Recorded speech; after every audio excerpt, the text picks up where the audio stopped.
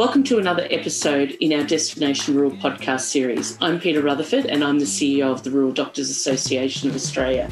For this episode, I'm going to be joined by Dr. Megan Belot from Victoria. Megan's also at the RDAA President-elect, so this will be a great opportunity to get to know her a little bit better.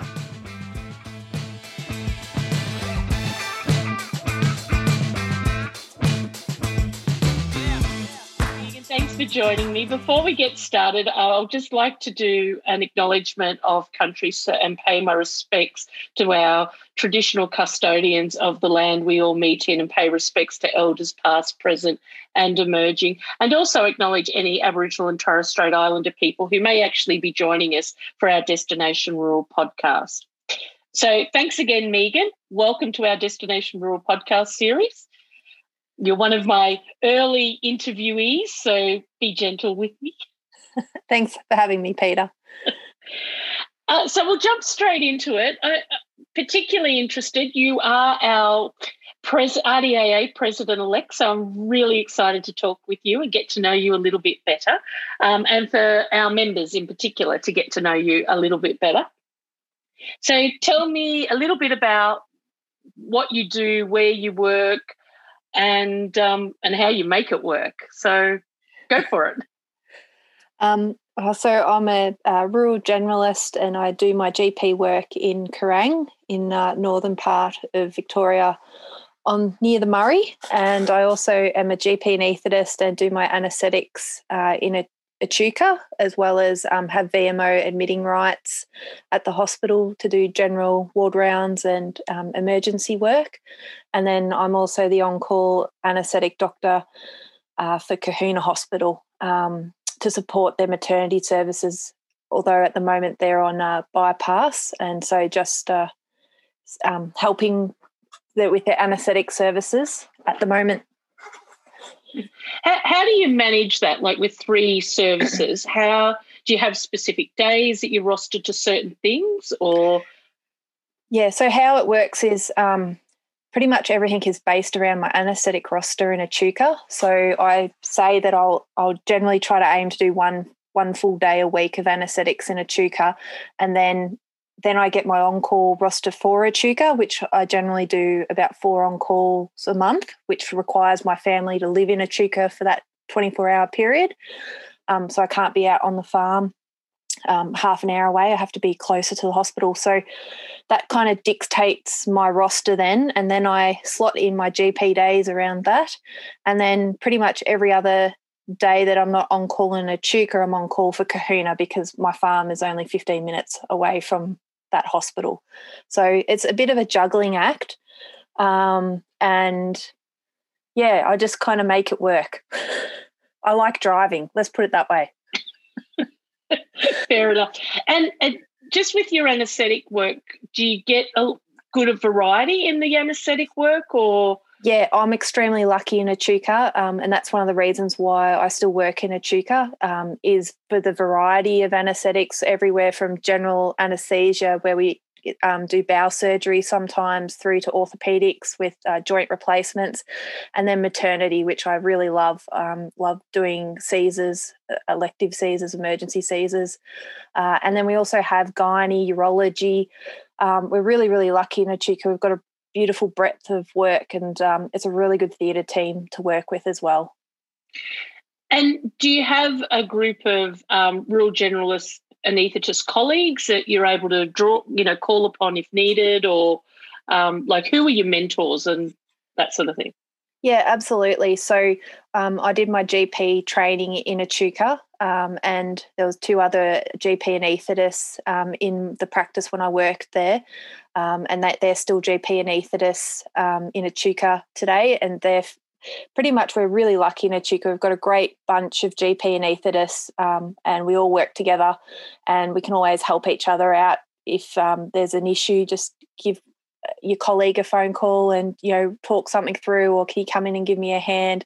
The other beauty about Echuca is that we currently run 2 theatres, possibly in the near future to be 3 theatres. So it's going to get a bit busier, but just to have that collegial backup is really, really lucky. Something definitely in Cohuna that I don't have. You know, I really have to be quite methodical about what I'm doing in Cohuna because it's me. That's it. There's no one really to help back you up unless there is the other GP anaesthetist in town that day. So, yeah, really lucky in Echuca.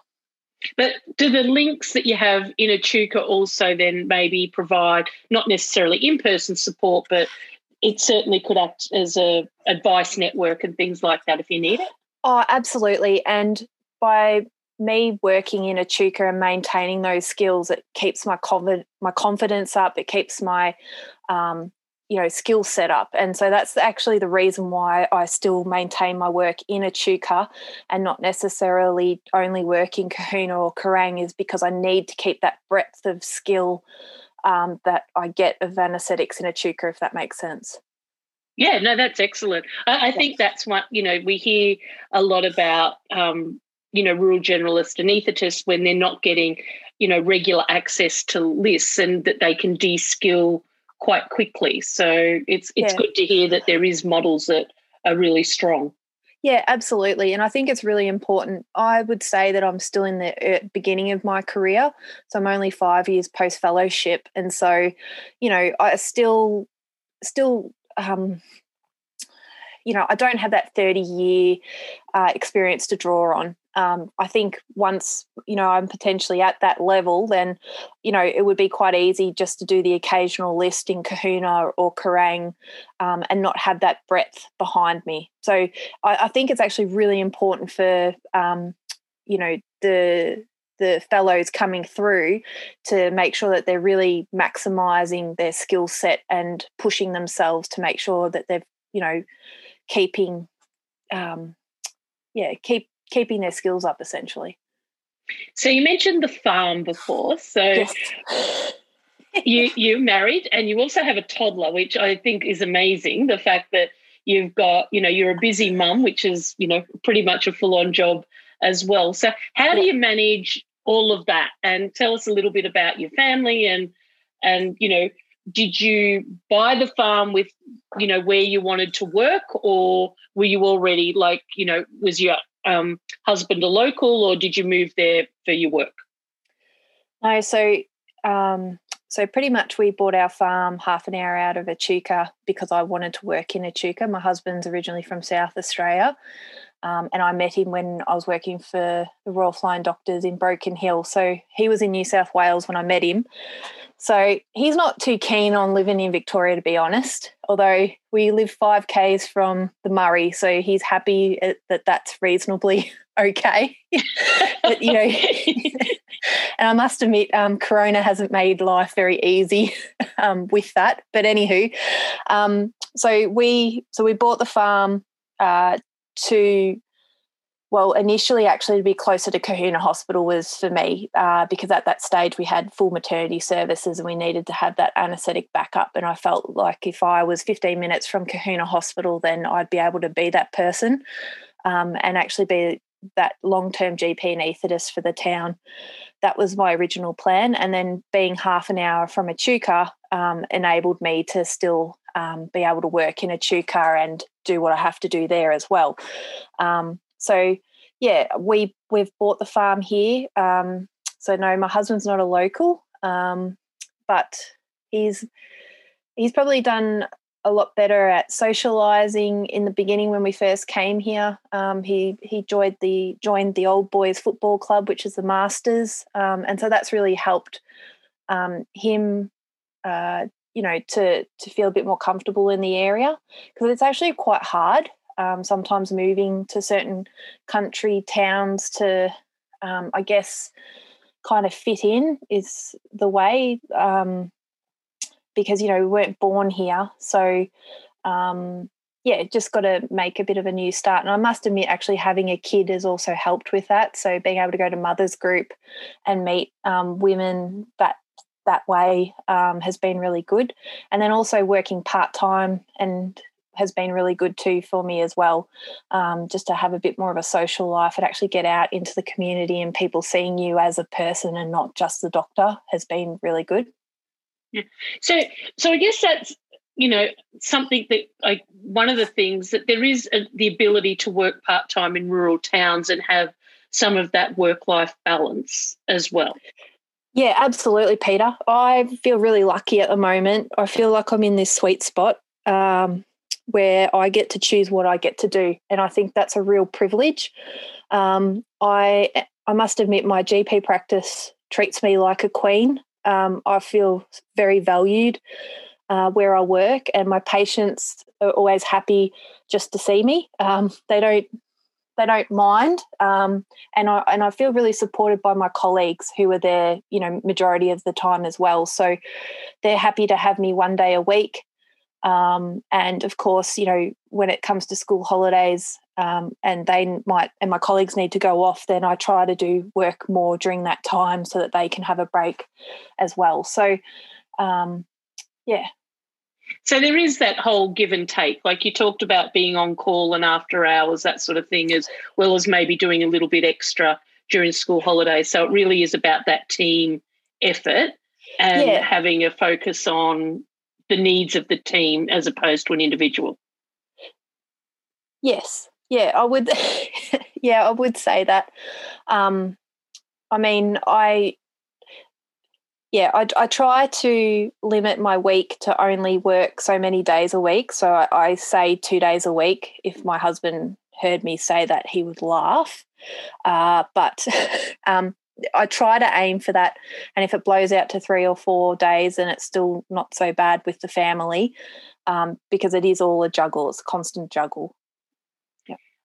So I've met your mum a couple of times at various events. So how important is, you know, has your mum been as, you know, a good backup as well?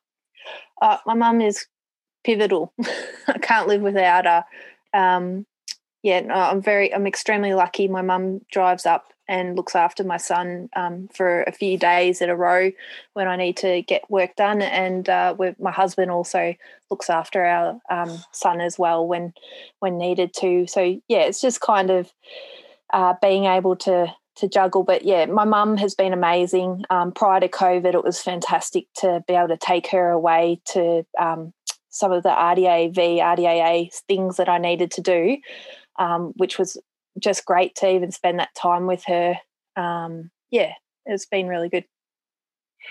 So with childcare, I guess that's one of the things that we often hear is a potential limitation of going rural, but it is looking at your family as well as, you know, paid childcare. So there's options there, but you've got to be quite innovative.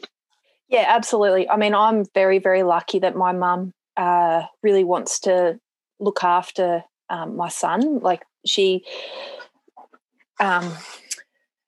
basically, because I was looked after by my grandmother at times when my mum had to go to work. So my mum is very much an active grandma on that front, and I'm very, very appreciative of that. And mum's also nearly semi-retired, so you know, very, very fortunate that mum can come up and look after Mac.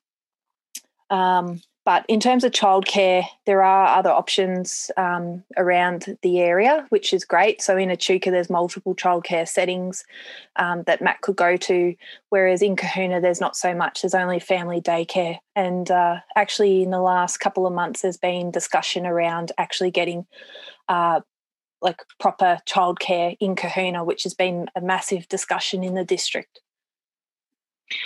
So when you were, I guess, looking at Cohuna and, well, the area, it was really about finding a community that met your needs. So finding the fit, the right community for you. You didn't have necessarily like family ties or anything, but it was really about finding a community that fit for you. Would that be fair to say? Or probably yes, but probably more.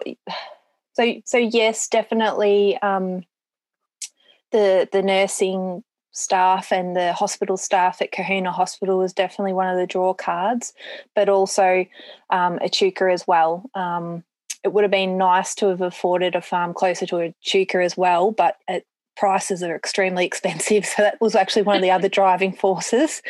But really, it probably was the job, to be honest. It was a job it was the anaesthetic job in Echuca that brought me back. Yeah.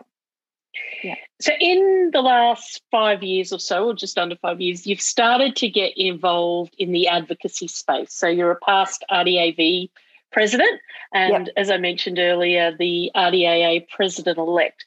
So what's drawn you to the advocacy space and really, taking a real leadership role as a rural doctor?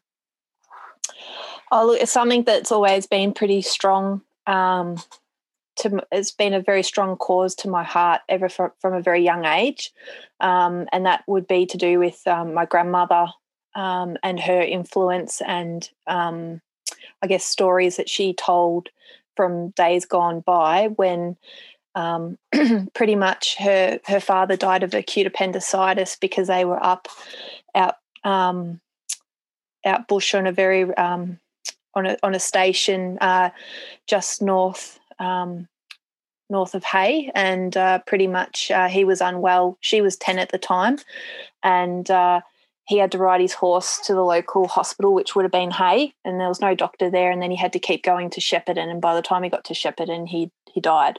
And that had a significant impact on her childhood, but also the entire family. So they moved back to Melbourne. So my great-grandmother and the 4 kids moved back to Melbourne, and that's something that my grandmother used to talk about quite regularly. So that's just something that's of a personal nature, I guess, that has always been in the background, just wanting to improve, healthcare for Australians, for our rural Australians. Yeah, it's something I've always probably wanted to be a rural GP from a young age. I loved country practice as a kid, absolutely loved Harry, thought he was amazing.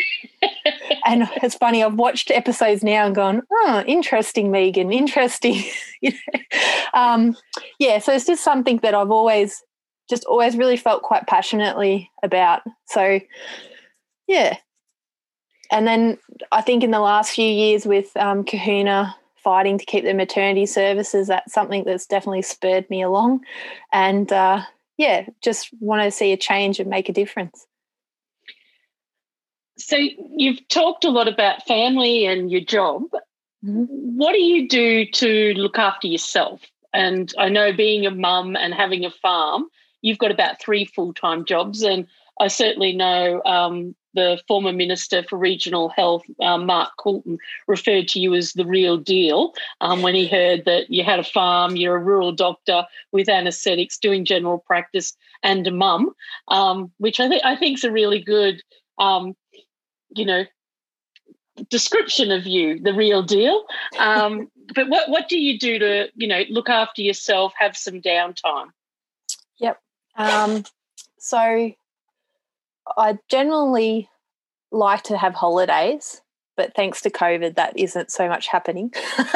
So having a regular holiday where we get away would be nice. And we tried to do that last week, but that didn't quite happen, and that's fine.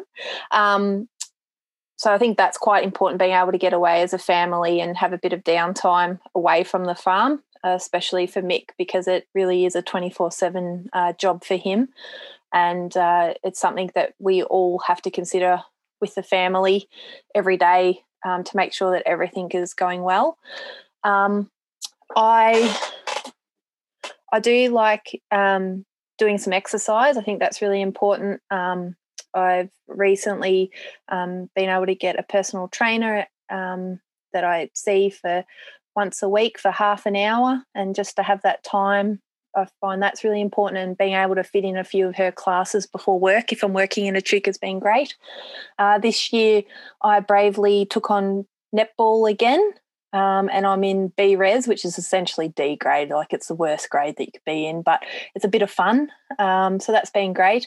And then also just to have a bit of a laugh, there is the women's cricket team, which I put my hand up to make sure that there was enough numbers. I'm not the oldest lady on the team, but I'm definitely the one with the worst skill set. And I made a whole 2 runs for the season, and it was quite funny when I made those 2 runs, because all the younger ladies were like just clapping, go Megan! It was quite funny. So yeah, I can't believe you fit all this into your life.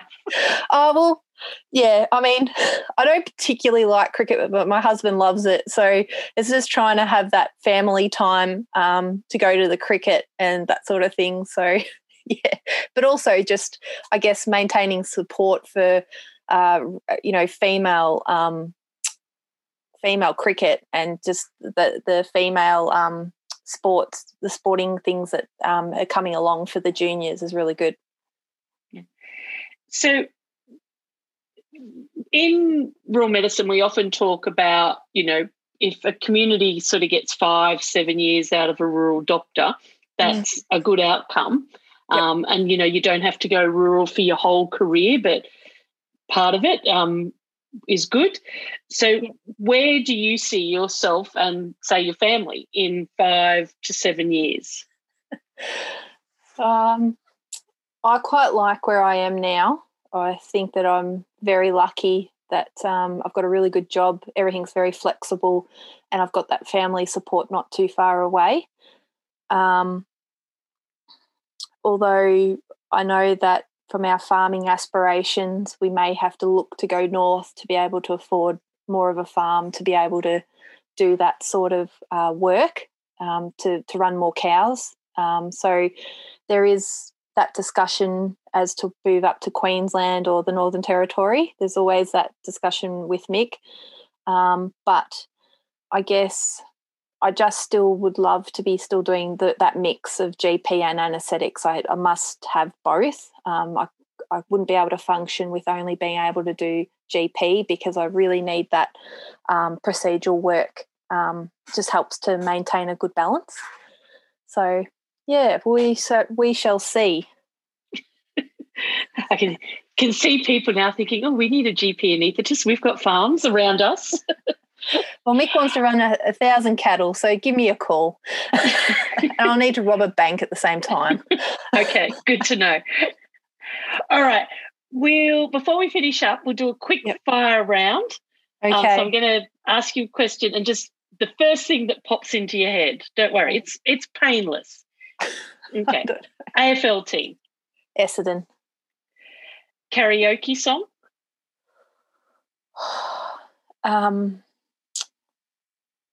Anything, I reckon. I'd give it a go. Probably going to be crap at it. That's all right. Sydney or Melbourne? Melbourne. Holiday destination of choice? Port Douglas. Best thing about rural medicine? Variety. Worst thing about rural medicine? Not enough rural generalists. Okay, last one. Fanscar, FRACGP or FACRM? Oh, FACRM all the way. But I've got both. Megan, Belot, thank you so much for joining our Destination Rural podcast series and thank you for chatting with me. Thanks, Peter. Thanks for having me.